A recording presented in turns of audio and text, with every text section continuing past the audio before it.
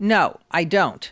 And I think there's a lot of magical thinking on both ends of the political spectrum. You know, his supporters think he's rewritten the rules, and they'll tell me, well, it doesn't matter what he does. It doesn't matter what his approval ratings are. You remember during the campaign, he said he could stand on Fifth Avenue and shoot someone and not lose any voters. On the left, I think they are in the grip, many people, critics of him, are in the grip of this delusion that he's going to be impeached or that we're in a full-fledged constitutional crisis. So this is a phenomenon of our very tribalized politics.